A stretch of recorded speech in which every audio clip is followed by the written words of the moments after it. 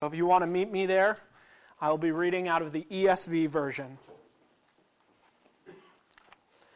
About that time, Herod the king laid violent hands on some who belonged to the church.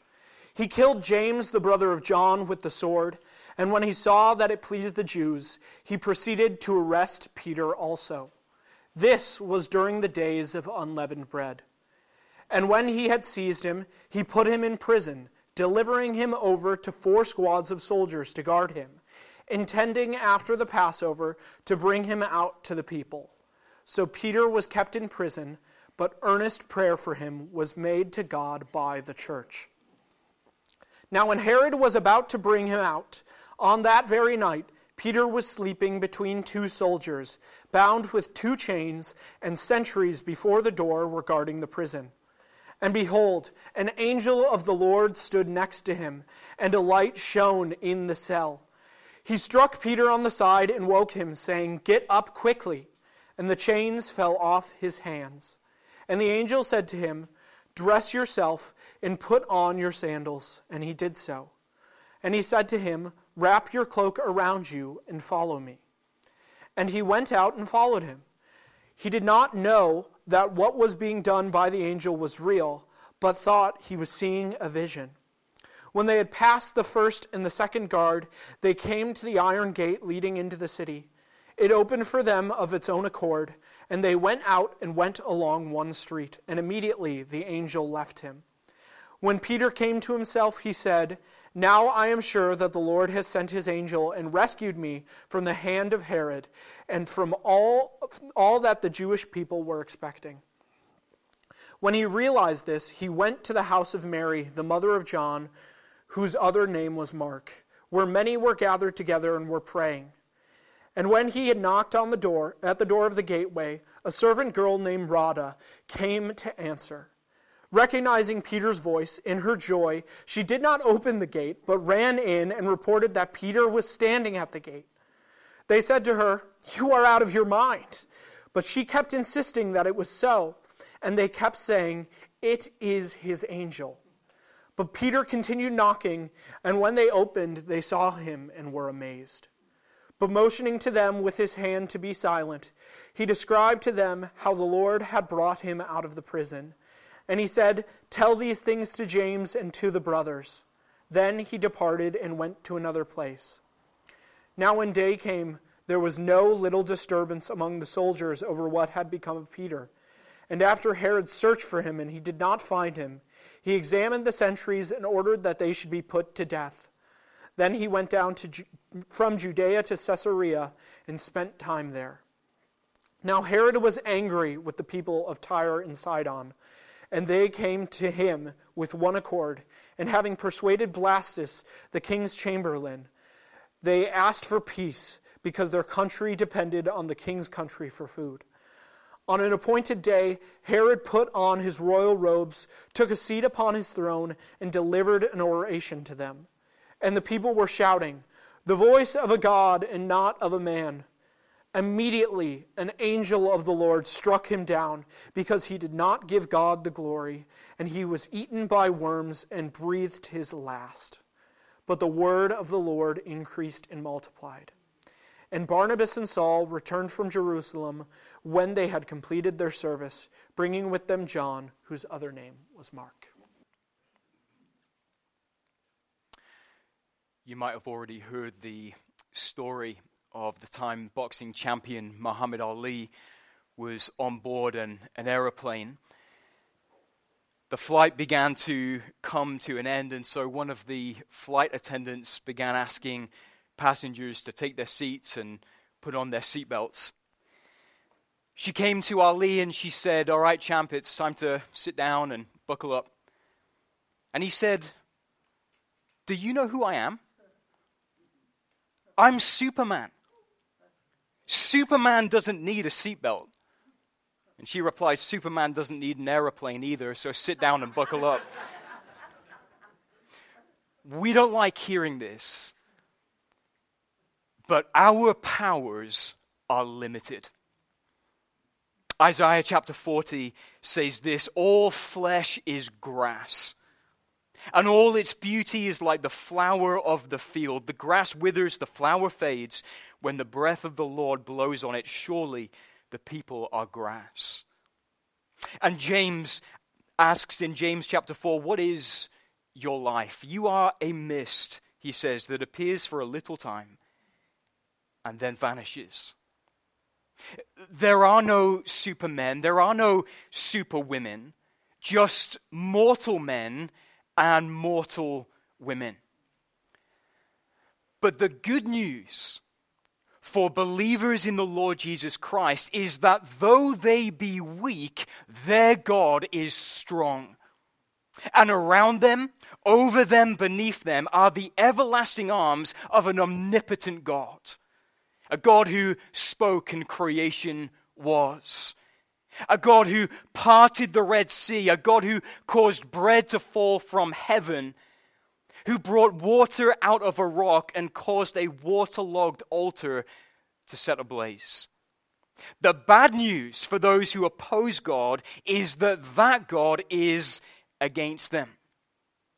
We continue in Acts today, and as the early church faced persecution once again at the hand of King Herod Agrippa I, the point to emerge from Acts chapter 12 is this: none can stay God's hand.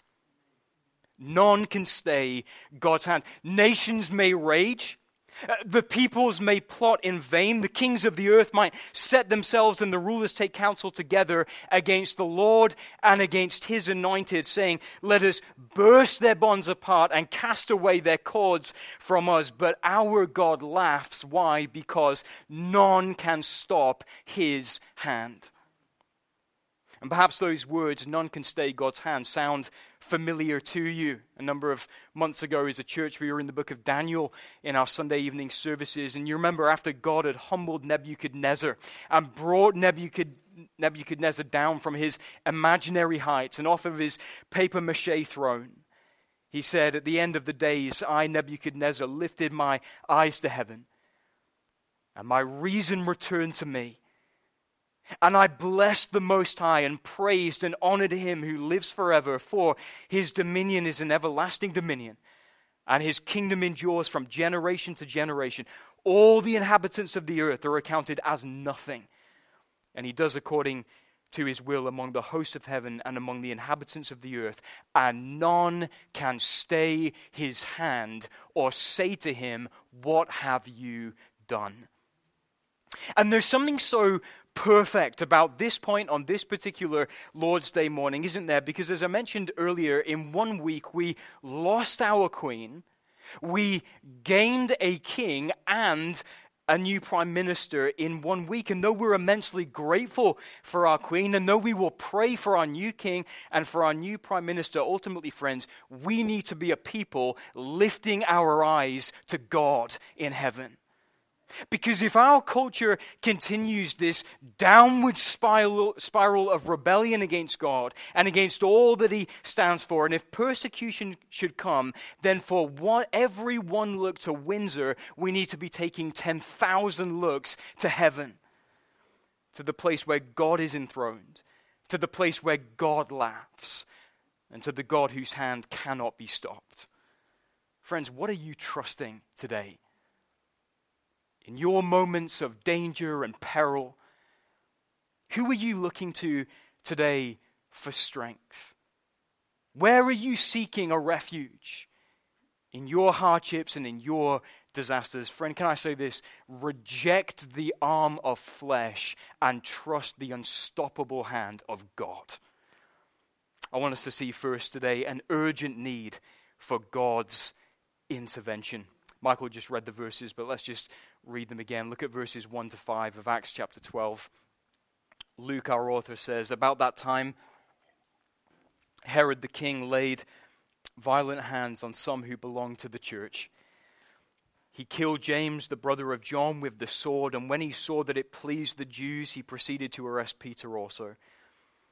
This was during the days of unleavened bread, and when he had seized him, that is Peter, he put him in prison, delivering him over to 4 squads of soldiers to guard him, intending after the Passover to bring him out to the people.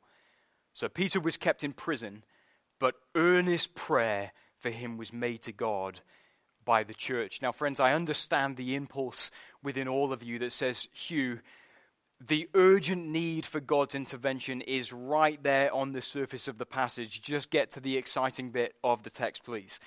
But if you'll bear with one or two moments of background and explanation, then the drama of this moment will be increased all the more. So let's ask the question, who was the church up against in King Herod Agrippa the First? Well, the church was up against a king more obsessed than most with maintaining or retaining power. And that was because Herod had not always enjoyed riches and royalty. Believe it or not, this guy used to be such a party animal that he actually had to run from Rome all the way to Palestine seeking escape from his creditors.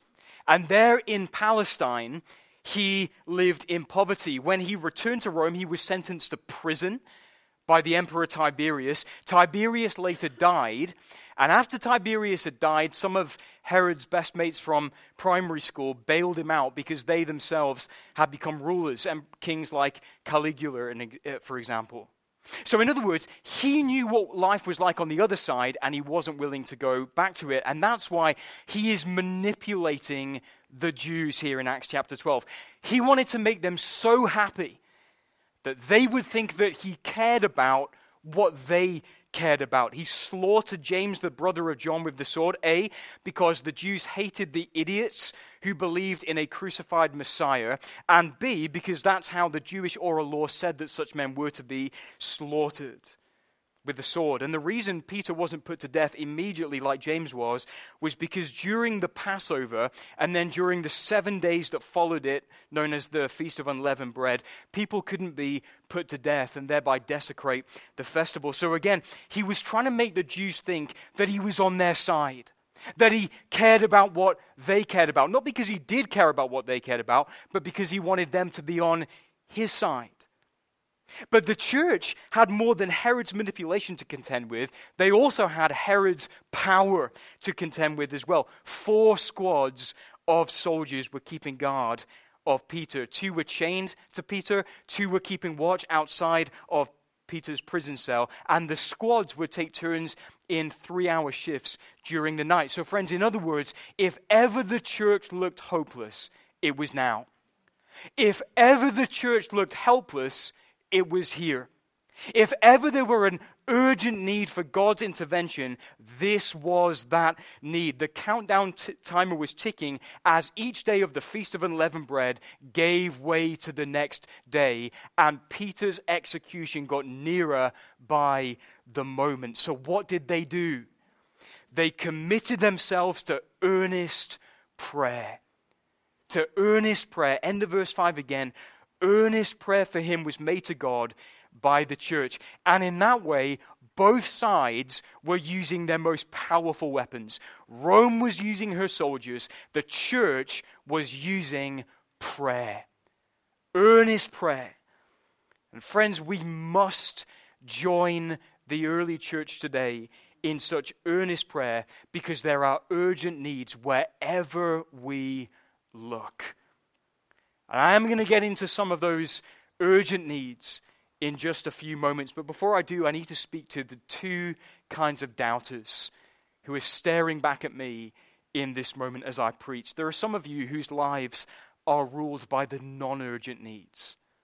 And you are so ruled by those non-urgent needs that a sense of earnest prayer evaporates very, very quickly in your life. Getting the kids to school, getting yourself to work on time, making sure the washing, ironing, cleaning, shopping is done, the bills are paid, the birthday cards are written, the emails are sent, the meetings are arranged, the project's on schedule.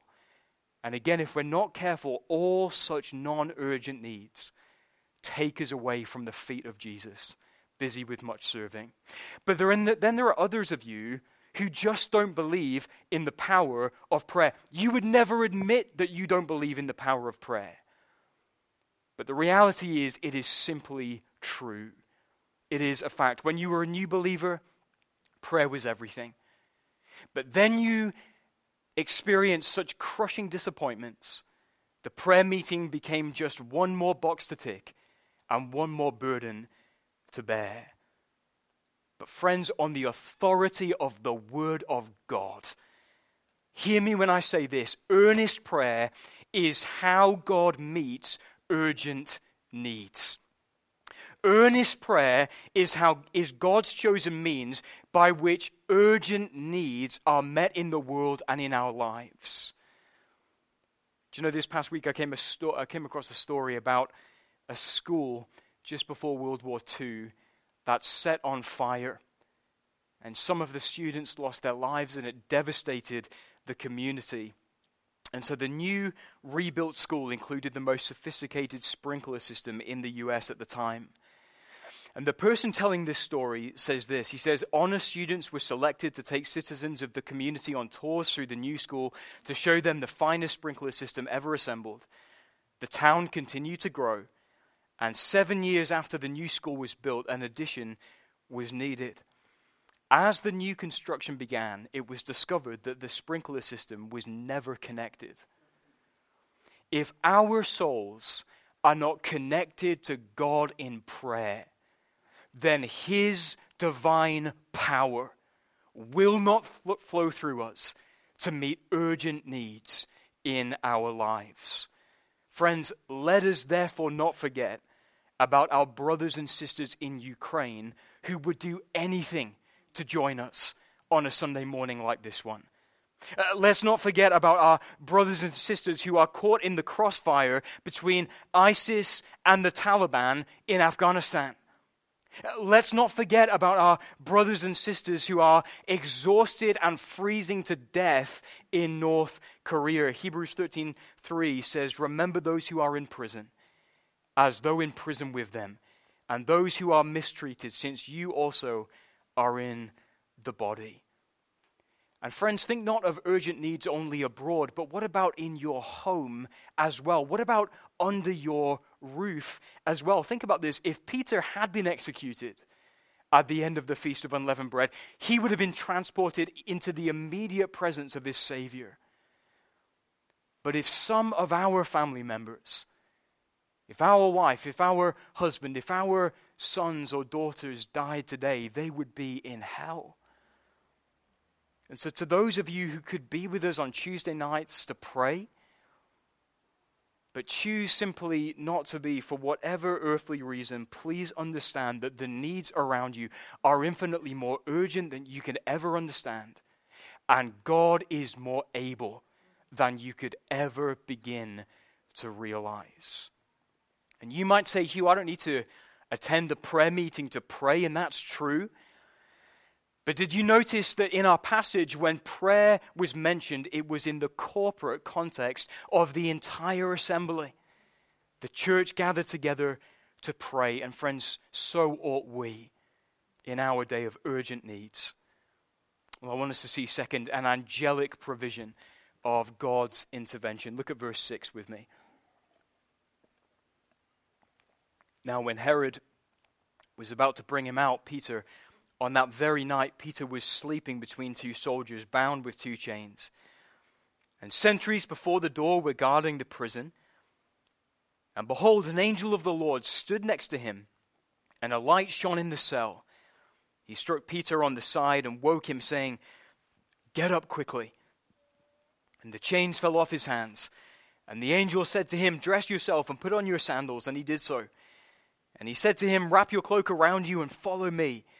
And he went out and followed him. He did not know that what was being done by the angel was real, but thought he was seeing a vision. When they had passed the first and the second guard, they came to the iron gate leading into the city. It opened for them of its own accord, and they went out and went along one street, and immediately the angel left him. When Peter came to himself, he said, "Now I am sure that the Lord has sent his angel and rescued me from the hand of Herod and from all that the Jewish people were expecting."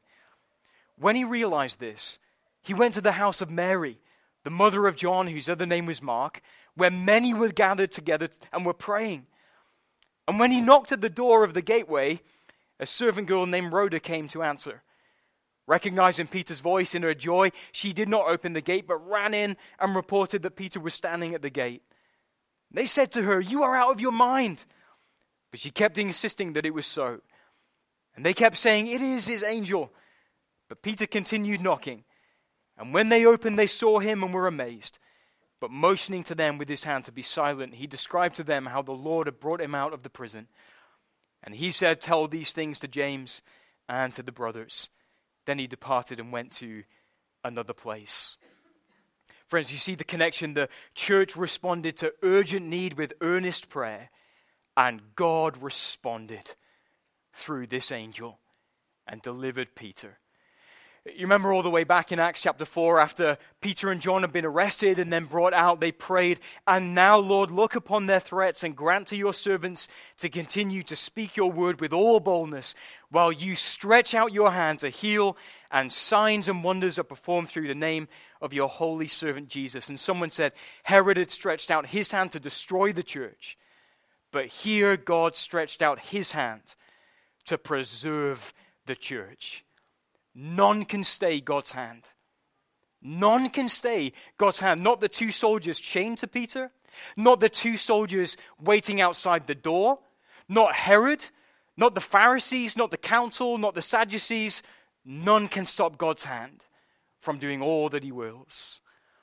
And if you want a more modern story, in 1964, Zaire was taken over by communist rebels. They arrested, they killed anyone that they deemed to be rebels against the cause, and they arrested a pastor called Pastor Zebi Ido. And he was loaded into a van with a number of others. The van broke down, so the prisoners had to push it. Listen to what happened next. When they finally arrived in front of the angry police commissioner's office, the furious official wanted no further delay. So he lined the prisoners up and ordered them to count off 1, 2, 1, 2, 1, 2. The number twos were marched back to prison.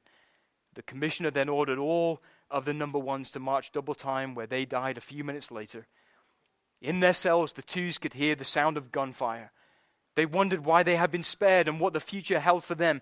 Pastor Zebi Ido shared with them his hope of heaven and eternal life. And 8 people found the Lord that day. Hardly had the pastor finished ministering the word to them when a very excited messenger came panting to the door with an order. The pastor had been arrested by mistake. They were to release him at once. Pastor Zebi Ido bade farewell to the remaining prisoners and returned to his home next to the chapel, where he discovered that a crowd of believers had gathered in the house of God and were on their knees, praying earnestly for his safety and release. Great was their rejoicing when the answers to their prayers walked into the building. The prayer service became a praise service for God's faithfulness. The God of Peter still lives. Amen, church? Friends, since none can stay God's hand, let your faith arise. Let your faith in prayer arise. Let it mount up with wings as eagles and soar to the throne of grace. And let that be true for us as a church as we pray for revival and as we pray for hundreds of conversions and hundreds of baptisms and for hundreds of prodigal sons and daughters to come home to their Father in heaven, and that God would release both spiritual captives and physical captives all around the world and here in Hoylake as well. Ask, Jesus said, and it will be given to you. Seek and you will find. Knock and it will be opened to you. For everyone who asks receives, and the one who seeks finds. And to the one who knocks it will be opened. Or which one of you, if his son asks for bread, will give him a stone? Or if he asks for a fish, will give him a serpent? If you then who are evil know how to give good gifts to your children, how much more will your Father who is in heaven give good gifts to those who ask him? Friends, learn from the example of the church's earnest prayer, but do not learn from their example in terms of their expectation in prayer. They didn't recognize an answer to prayer when it came up and knocked on their door. They banged on the doors of heaven, and out of heaven came the answer, but when it came to their door, they sent it away. We've got to do better than that. 2 pastors were walking in a forest once. One turned to the other and said, brother, isn't it amazing? We prayed for such and such, and it happened just as we prayed. And he turned to him and he said, it's not amazing. We prayed for such and such, and it happened just as we asked.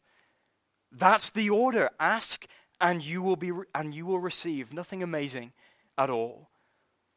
But friends, not only should our faith arise in general, our faith should arise as well when it comes to God's wisdom in all of these urgent needs. Why do I say that? Because the same God who released Peter is the same God who let James die. And the same God who answers the prayers of the church answered their prayers the night before Peter was to be executed. He could have just sent this angel the moment the first prayer was uttered to the throne of grace, but he didn't. He left it a week, and he allowed the church to plead the throne for 7 days before he answered. Why? Because God's calendar very rarely corresponds with ours. And our ways are not God's ways. And our thoughts are not God's thoughts. But God knows what he's doing. And so, friends, let our faith arise, both in God's hand that cannot be stopped and in God's wisdom that can be trusted. Are you doing that today, friend? Are you pleading the throne with faith, both in the ability and the wisdom and timing of God? That's the call in our lives. That's the call in our lives every morning as we come to pray. It's the call in our lives every Tuesday as we gather to pray, every Friday morning as we gather to pray, to trust him no matter what, and to give him all of our burdens. Well, I want us to see lastly a final demonstration of God's intervention. Look at verse 18. It says, now when day came, there was no little disturbance among the soldiers over what had become of Peter. And after Herod searched for him and did not find him, he examined the sentries and ordered that they should be put to death. And friends, the reason for that is because if you were a soldier and you let a criminal go on your watch, you received the same sentence that they were scheduled to receive. Verse 19. Then he went down from Judea to Caesarea and spent time there. Now Herod was angry with the people of Tyre and Sidon, and they came to him with one accord. And having persuaded Blastus, the king's chamberlain, that is his trusted assistant, they asked for peace, because their country depended on the king's country for food. On an appointed day, Herod put on his royal robes, took his seat upon the throne, and delivered an oration to them. And the people were shouting, "The voice of a God and not of a man." Immediately an angel of the Lord struck him down, because he did not give God the glory. And he was eaten by worms and breathed his last. But the word of God increased and multiplied. And Barnabas and Saul returned from Jerusalem. And that is, they returned from Jerusalem to Antioch, where they were before, when they had completed their service, bringing with them John, whose other name was Mark. Well, friends, if we ever needed an example of God's ability to turn a situation on its head, then look no further than Acts chapter 12. We began with Herod laying violent hands on the church. We end with an angel laying a violent hand on Herod. We began with Herod killing James, but we end with an angel killing Herod. We began with Herod seeking to persecute the church, but we end with the word of God multiplying and increasing and growing wherever it went. And Herod joined the ranks of the kings and the rulers and the potentates who were conquered by the unstoppable hand of an unstoppable God. The same Pharaoh who said, "I do not know the Lord, nor will I let the people go," was the same Pharaoh who drowned in the Red Sea. And the same Sennacherib who sent Rabshakeh to mock the living God was the same Sennacherib who lost 185,000 soldiers in a single night. And the same King Belshazzar who took the vessels from the temple in Jerusalem and used them to praise the gods of gold and silver, bronze, wood, and stone, saw the writing on the wall and was killed by the very hand of God that night. Why? Because like Herod, they did not give God the glory. What then should we do? Friends, we should give God the glory. That is what we should do. Great things He has done. If we give ourselves the glory, then we will face the same fate that Pharaoh and Sennacherib and Belshazzar and Herod faced. But if we'll give God the glory, then God's hand that killed them will be the same hand that is for us and preserves us and upholds us and causes us to stand. I read this past week about someone called Victor Lustig. He was born in 1890 in what's known today as the Czech Republic, and he went on to become one of the world's most infamous con men. And he was reading a newspaper one day in Paris, and he read about how the Eiffel Tower was falling into disrepair, and into his twisted mind came a sordid idea. He had a forger make false government stamps for him with his name, and he gathered the most successful scrap owners in Paris, and he told them that the government was planning to scrap the Eiffel Tower and that he'd been commissioned by the government to get bids for the metal. And so with 70,000 francs in his hand, he fled to Austria. But in the end, it all came back to bite him. And the end was that he died in prison as a convicted criminal. You see that, friends? He assumed an authority that he did not have. And in the end, he was humbled and found his place.